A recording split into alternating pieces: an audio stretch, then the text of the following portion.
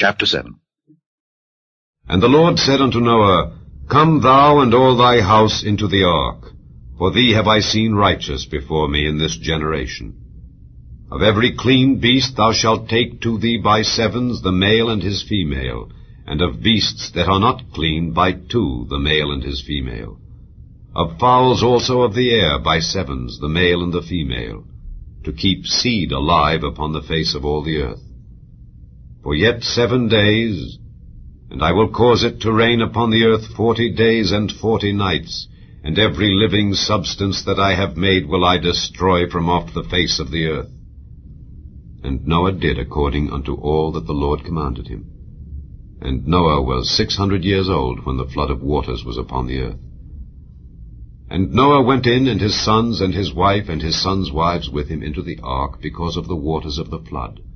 Of clean beasts, and of beasts that are not clean, and of fowls, and of everything that creepeth upon the earth, there went in 2 and 2 unto Noah into the ark, the male and the female, as God had commanded Noah.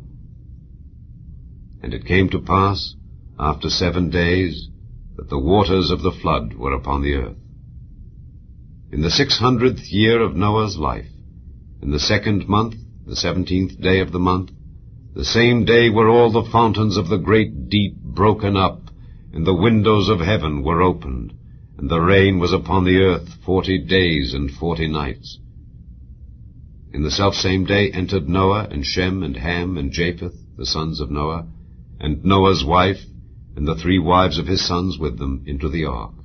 They, and every beast after his kind, and all the cattle after their kind, and every creeping thing that creepeth upon the earth after his kind, and every fowl after his kind, every bird of every sort. And they went in unto Noah into the ark, 2 and 2 of all flesh, wherein is the breath of life. And they that went in male and female of all flesh, as God had commanded him. And the Lord shut him in. And the flood was 40 days upon the earth. And the waters increased, and bare up the ark, and it was lift up above the earth. And the waters prevailed, and were increased greatly upon the earth.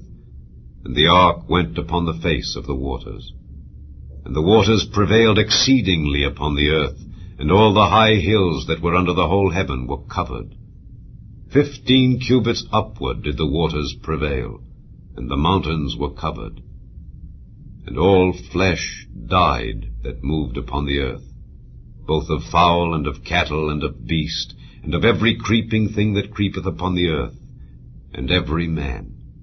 All in whose nostrils was the breath of life, of all that was in the dry land, died.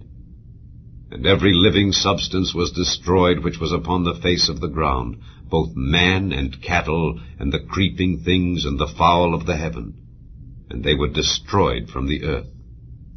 And Noah only remained alive, and they that were with him in the ark. And the waters prevailed upon the earth 150 days.